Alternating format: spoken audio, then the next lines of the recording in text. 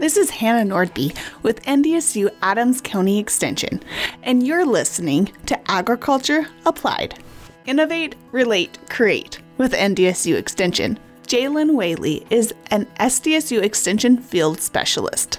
She grew up with sheep. Jaelyn has a huge passion for the sheep industry, not only working to educate producers, but expand opportunities for youth to engage in the industry through wool judging. We will be discussing diversified grazing today and why producers should be taking a good, hard look at this management strategy.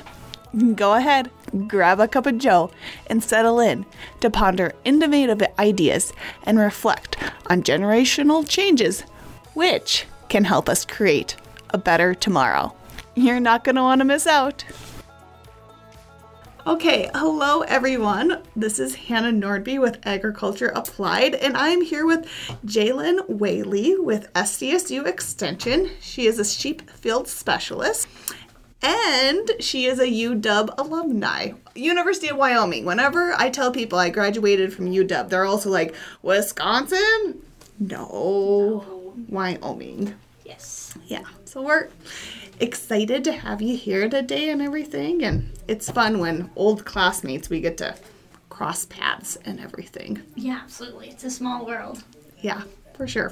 And we've gotten to do a couple different programs in the past, and yeah, it's just kind of it's cool how Extension is such a small world, it seems like. Yeah, absolutely. And it seems like agriculture in general, your paths are always crossing with people. Mm-hmm. Yeah, for sure. Well, today we're going to be talking about diversified grazing. We just came up with that topic, actually, maybe 15 minutes ago, but Jaelyn is well versed in the topic and everything. So she was like, yeah, I can jump into it. And I was like, okay, well, let's make sure I know what I'm doing first. But kind of with that being said, what is diversified grazing exactly? And, why is it important for producers to be considering? Yeah, so diversified grazing is basically just having multiple species of animals on your rangeland, either at the same time or in different types of patterns. Just anything you can do to change, I guess, the grazing pattern. There's even people putting chickens on free range to help manage things. So, but obviously what I am most well versed in is diversifying cattle with small ruminants. Gotcha. I was going to ask you, what are, some combos? So I'm glad you brought up chickens are an option. Do you have any, are emus? Do people use emus or llamas or? There's some people that'll use, you can use those on a larger scale, probably. You see some grazing differences with, horses. The chickens are more for, a parasite management thing. They'll pick up your worm species and not be affected, which is kind of interesting. But what's cool is that sheep and cattle will actually do the same thing. Oh, yeah. Fun. Yeah. We'll have to dive into that more a little bit later on. Yes, absolutely. And I brought up emus because did you know in the 90s there was a big trend to have emu farmers in North Dakota? Can you imagine if that would have taken off and there just would have been flocks of emus across, the Badlands? That would be crazy. You know how in Extension we get all sorts of questions. I actually had a gentleman that is in the Black Hills that was asking me about if I knew somebody with a breeding pair of emus. And I was like, especially as the sheep specialist, I don't know anything about emus, actually. What? That doesn't make any sense. Funny. Yeah. Can you imagine? Yeah. Well, anyway, we should focus on the topic at hand and everything, but I just couldn't help myself there. Taking this from a producer's viewpoint, why would they be interested in diversified grazing? You talked a little bit about what it is, but why should producers be thinking about it? Yeah, so the cool thing about diversified grazing is that you have the opportunity to not only benefit your rangeland ecologically, but also your pocketbook economically. Diversified grazing on the rangeland, and we can dive into more later, but it does things like promote biodiversity. It increases your pasture utilization. Sheep and goats especially will travel further from water into other places in your pasture that your cattle might not, like up on hillsides and things like that. So you actually get better utilization not only of the area of your pasture, but also the plants. But then also from an economic standpoint, it helps, I guess, offset your cash flow is one thing.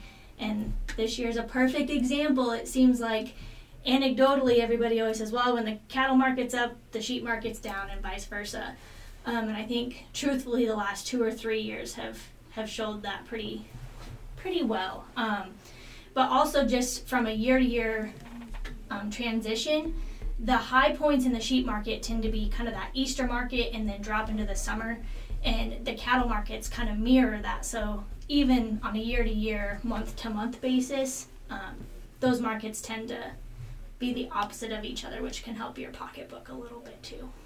I know, it seems like in our industry right now, we're always thinking about specializing, just focusing on one segment. And I know I've had this conversation with my parents and other producers, how when you get so specialized and focused in on one segment, then when it tanks, it really hurts you. Whereas when you're able to diversify your operation, then it's a little bit easier to roll with the punches. And I mean, I think diversification, I know we're talking about species and grazing different species together, but I think even you could talk about diversifying in, not just selling your cattle one time a year. Mm-hmm. Can you sell at multiple points? Yeah, and even the crops, people talk a lot about diversified crop production. Mm-hmm. So there's definitely a benefit in not putting all your eggs in one basket. Right. Mm-hmm. No, I think that's a good point. Good talking point for producers to think about. Yeah.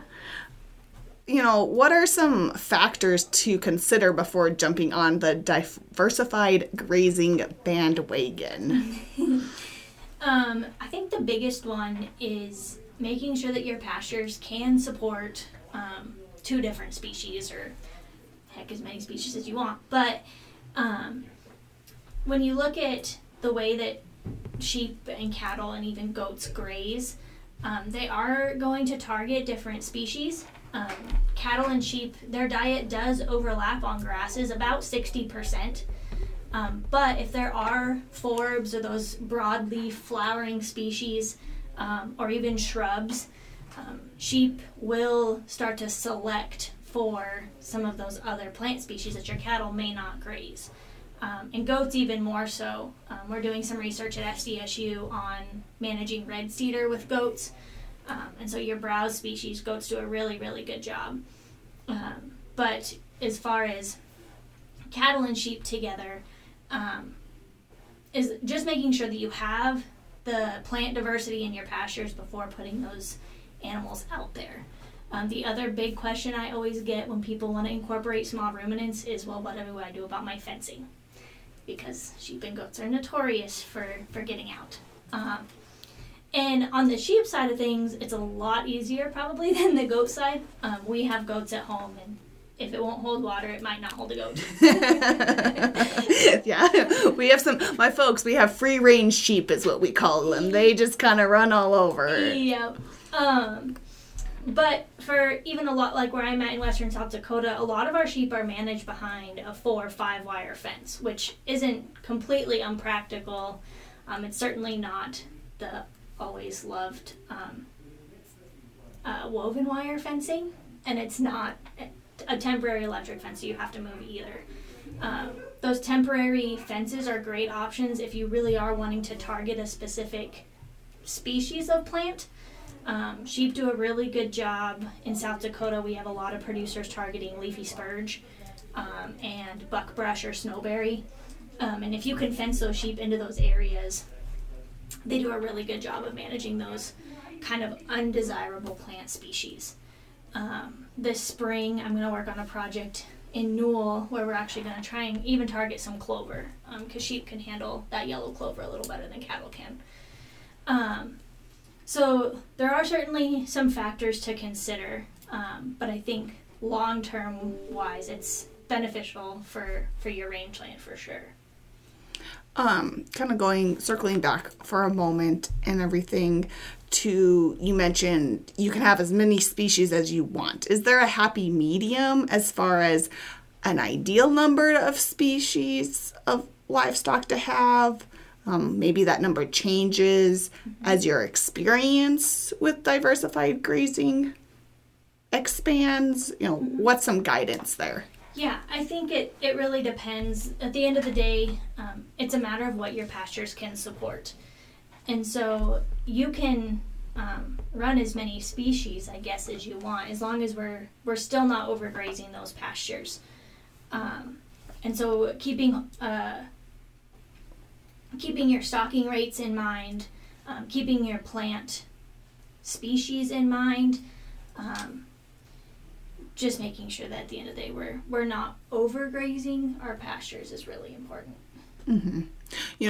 We've been talking a lot about plants. You've mentioned it a couple different times now. Maybe a good plug for range judging. If you have kids in high school or middle school, get them involved in range judging. And I think, starting to build that knowledge when they're young really helps them as they grow into adults. But how about, what are we talking about? What are the different types of plant species that we're looking for out on those rangelands? Yeah, so the big picture 3 species we talk about are grasses, forbs, and browse. So grasses are kind of self-explanatory. Forbs are any of our broadleaf flowering plants, and then browses are brush or woody type species. Range judging is a great way to start to learn plant ID and learning. We obviously, some of those plants are poisonous, and the nice thing, I guess, about grazing your small ruminants is a lot of the plants that are poisonous to cattle, like leafy spurge that I talked about before, don't affect sheep and goats nearly as bad as they do cattle. So being able to identify your plants is definitely really important. But the nice thing is there are apps for that now too. Oh, there's an app for that. Okay. Do you have any good suggestions? The one that I use, I think, is called Seek. But there's several. If you look up Plant ID, and I think like the newest Apple update even maybe will ID some plants for you. It's interesting. Yeah. Play around with your iPhone a little bit. Yeah. Or, I'm sure if you reached out to your local extension agent, they might be able to help with some plant ID or have some app suggestions for a producer as well. I think you were talking about, how different species of livestock will target different species of plants. Another benefit to knowing your different types of plants is knowing their growing season, right? Some are going to be growing more. Your cool season plants will get started more in the spring, and your warm season plants will be growing more, in July, later in the summer and everything. And those are also, I think, important factors as you're thinking about your rotation and what goes where when. Yeah, absolutely. Because especially, in our colder climates, we don't want to graze those cold season plants too early.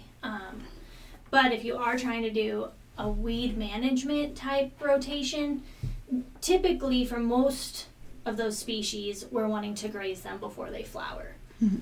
So whether that be spotted knapweed or leafy spurge, some of those, even your thistle type species, we want to graze them before they have the opportunity to flower and seed out. Yeah, well, and that makes sense and everything like that. I mean, seeds is how we reproduce, and we don't need those species going more out of control. Right, and that's not to say even if you graze them like when they are flowering. There's been some studies that show in sheep that your seed viability in the manure is at least reduced by 50%. So you still probably have about half of the viable seeds, but that's still reducing the amount of viable seeds by 50%. Yeah, I mean, better than nothing. Absolutely.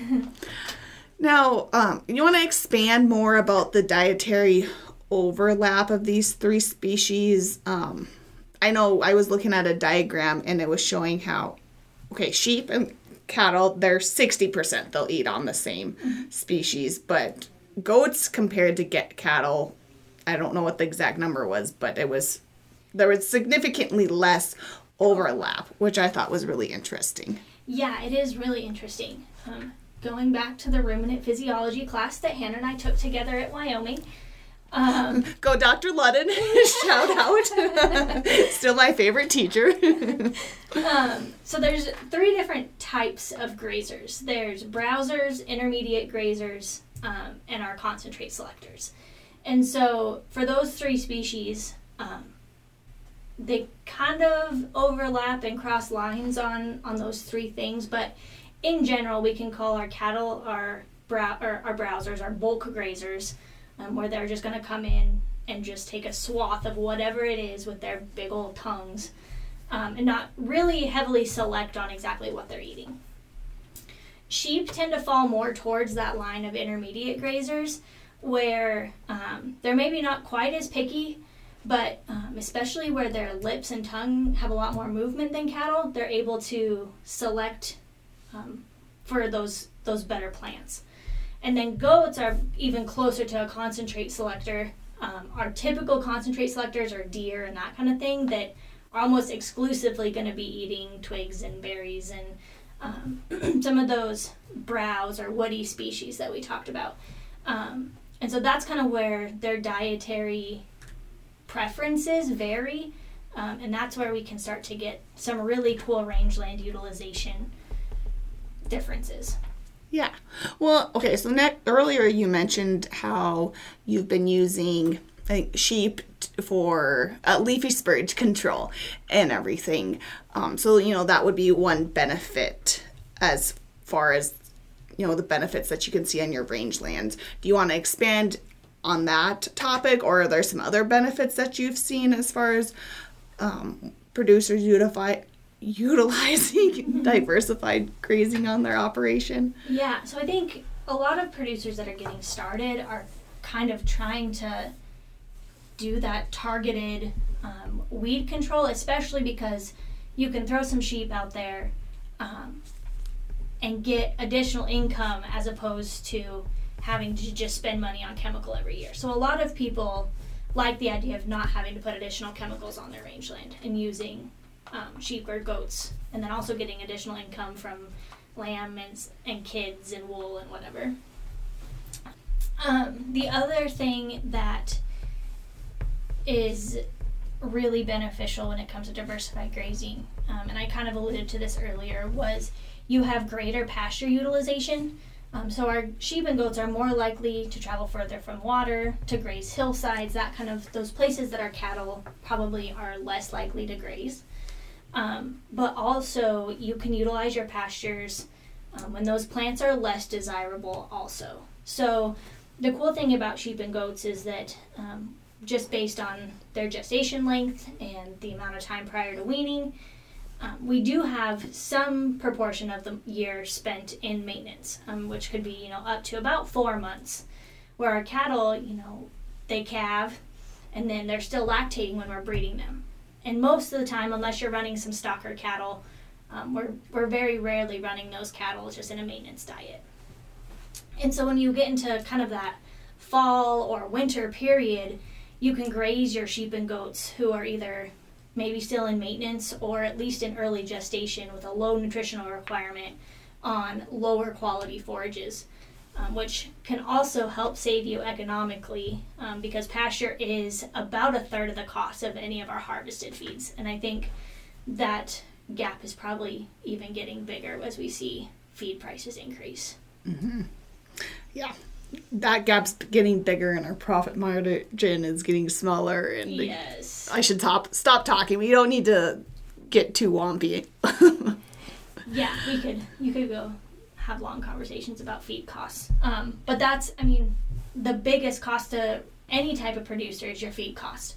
And so being able to run your sheep and goats on a low cost, low quality ration for even a short period of time helps save on feed costs a lot. So you were talking about the nutritional needs changing and how sheep can have about a 4-month period where they're more on a maintenance ration and everything. So like as we're going into the winter months, is diversified grazing still a good idea as those nutritional changes are changing? Because, just like how does that change depending on the time of year? Yeah, so it's obviously going to depend on when you calve and when you lamb or kid. But like we were talking about as we brainstormed the idea for this topic, if you haven't yet, you should go listen to the bale grazing podcast that Hannah did. But bale grazing has gotten to be pretty popular, but what a lot of people are seeing is that because those sheep are more particular about what they eat, they'll eat the good parts of the hay and leave the rest for the cows. And so if your cows, especially if they're in late gestation, are going to need more nutrient requirements. So maybe not the best time to be grazing them, sheep and cattle together, or is there like a way you can combat that? In late gestation, I would probably recommend not to, just to make sure that your animals are getting the nutrients that they need. Because at the end of the day, that's how we make our money, is live lambs and calves on the ground. Yeah. I can't disagree with you on that one. But there's still options. So like Drew said, probably on his bale grazing stuff and the conversations that him and I have had, you can still bale graze your sheep before your cattle or vice versa. Ask the cattle to graze the bales first and then the sheep to clean them up. Just another way to just be aware of, here are some concerns, some considerations, and to address those issues that might arise for producers. Yeah, absolutely. Okay, now as we're like working towards wrapping this conversation up, you've been sprinkling in economics this whole time, but let's just really address that issue straight on. Let's put dollars and cents to this conversation and explain what the economic benefit to multi-species grazing. Yeah, so I think the big one I talked about was, helping balance out your cash flow. In ag, we have the wonkiest cash flow, and so if we can do whatever we can to try and even that out, that's always a benefit. But the other thing that's really nice about diversified grazing is that you can get additional income on the same number of acres. So your returns per acre actually increase. And I typically recommend, there's places where you can play with this number a little bit, but if you're just getting started, start with a 1-to-1 ratio. So for every cow, run 1 sheep, because most of the literature would tell you that you can run a 1-to-1 ratio without significantly damaging your pastures. Now, depending on certain areas, you can definitely increase that. There's a producer in eastern South Dakota that's heavily target grazing, so it's very intensive and very hands-on. But he runs about 300 cows and 1,000 head of ewes on the same acreage. So definitely an option to increase your revenue per acre. Recognizing that they get a lot more rain on Eastern North Dakota, South Dakota versus our western rangelands. I maybe would shy away from recommending a 1,000 to 300 head type of, but if managed correctly, I guess that's my big takeaway, is at the end of the day, we're still managing pastures and we're still grass farmers, if you will. So making sure that we're not overgrazing those pastures is going to be really, really important. And also can help us make some adjustments for future years. And who do you think would be some good people that could help producers as they're trying to figure out? So they started with the 1-to-1 ratio and they're wanting to play around with those numbers. Mm-hmm. Who would be some good people they could reach out to? Yeah, I think, obviously I'll put the plug in for Extension. Myself or other range specialists, sheep specialists, cattle specialists are all more than willing to help you figure those things out. But also NRCS does a lot of really awesome programming and helping to determine stocking rates and those kind of things. So reaching out to your local NRCS office might be an option as well. They're all people that are on your team. They want to see you succeed. Absolutely. Yep. Are there any other economic benefits that you want to touch in? I know I kind of jumped in and we dived into some of these aspects a little bit more. I don't think so. I think it is just another source of income. I mean, obviously you have your feed costs and the cost of purchasing. The nice thing about sheep, though, and goats as well, is that since they are a multiple offspring bearing species, their return on investment is a lot quicker. So generally, I'm not going to brag on the sheep market at the moment, but most years, if you have a ewe that has twins and weans twins, she will pay for herself within the first year. So you can at least pay for the investment of your ewes within the first year, which is pretty impressive. Nice. To be able to do. Plus, especially if you're raising like a fine wool type of sheep, I know plenty of producers that use their wool check to pay for their feed plus their shearing bill. So that's an option as well. The wool market definitely isn't as high as it used to be either, but those fine wools still have a place in the market for sure. Right. I mean, when you kind of think about sheep, you got two sources of income. You have the check coming from the lamb, right? And then you have the check coming from that wool and everything. So just another way to diversify. Add some more dollars and cents, as Absolutely. We mentioned earlier. Yep. And there are a lot of people switching to the hair sheep. They are becoming very popular. So certainly, I'm a wool girl at heart, but if you want something that's a little lower maintenance and don't want to have the hassle of shearing, hair sheep are another option as well.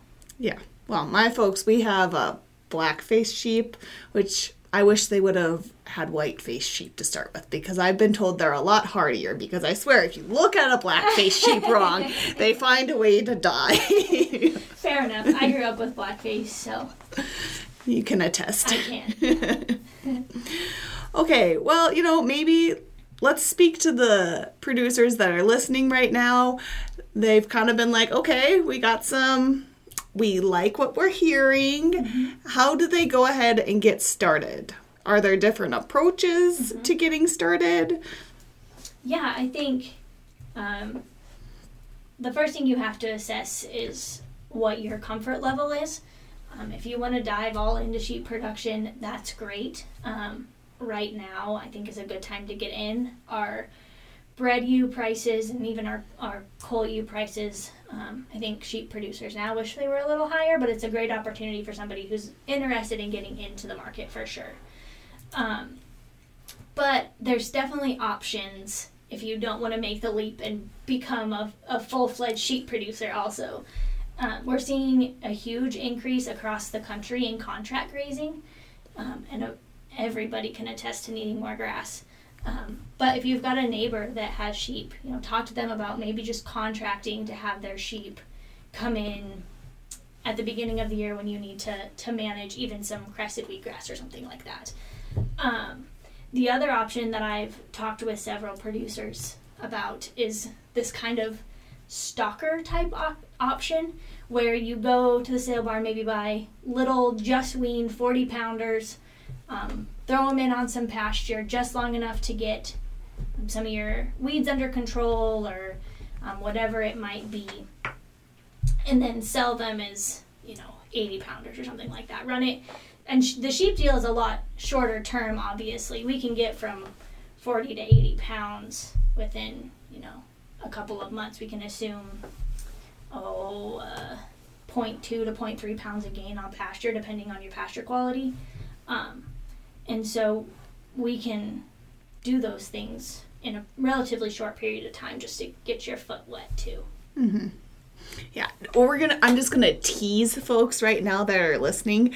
I was at the Society of Rangeland Management meeting and got to hear from some producers about their custom grazing strategy, and there's you talked about just grazing producer to producer, but there are folks out there that have taken it multiple steps further than that and are even grazing within city limits of different places. And Yeah, I've got some names. I want to sit down with somebody and dive into some of those details more, because I think it doesn't work for everybody, but I think there's opportunity for the folks that are willing to put in the work with that approach. Yeah, absolutely. I think we're seeing that a lot. I think one of the producers that you listen to at SRM, they were grazing sheep within the city limits of Bozeman, Montana.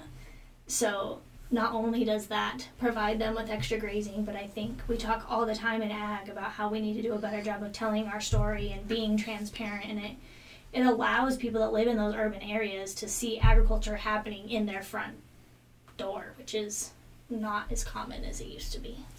Exactly. Well, I mean, I'm all out of questions, unless there's anything else that you want to mention before we go ahead and I guess wrap the up. one thing that I forgot, I alluded to it at the beginning and then forgot to elaborate, and it even, I guess, could have tied into our economic conversation, but is the fact that there's no right or wrong way to graze. It's whatever works for you, whether you graze them sheep first, cattle first, or together. But one of the benefits, I kind of talked about going sheep first to manage certain plant species, co-grazing to do some better pasture utilization. But if you run your cattle first... Thank you for listening to Agriculture Applied. It's been a wild ride since launching way back in 2020. For the 2023 season, we are looking to bring listeners a new episode the first Thursday-ish of the month, while providing bonus episodes when possible. I would like to extend some final thanks to Sophia Sockwell over on the mix board, Hair and Makeup by Country Style. Our healthy caffeine addiction is supported by the local coffee shop, the Peacock Mercantile, and of course to you, the listener, for your continued support. Agriculture Applied can be heard wherever podcasts can be found. Until next time, take care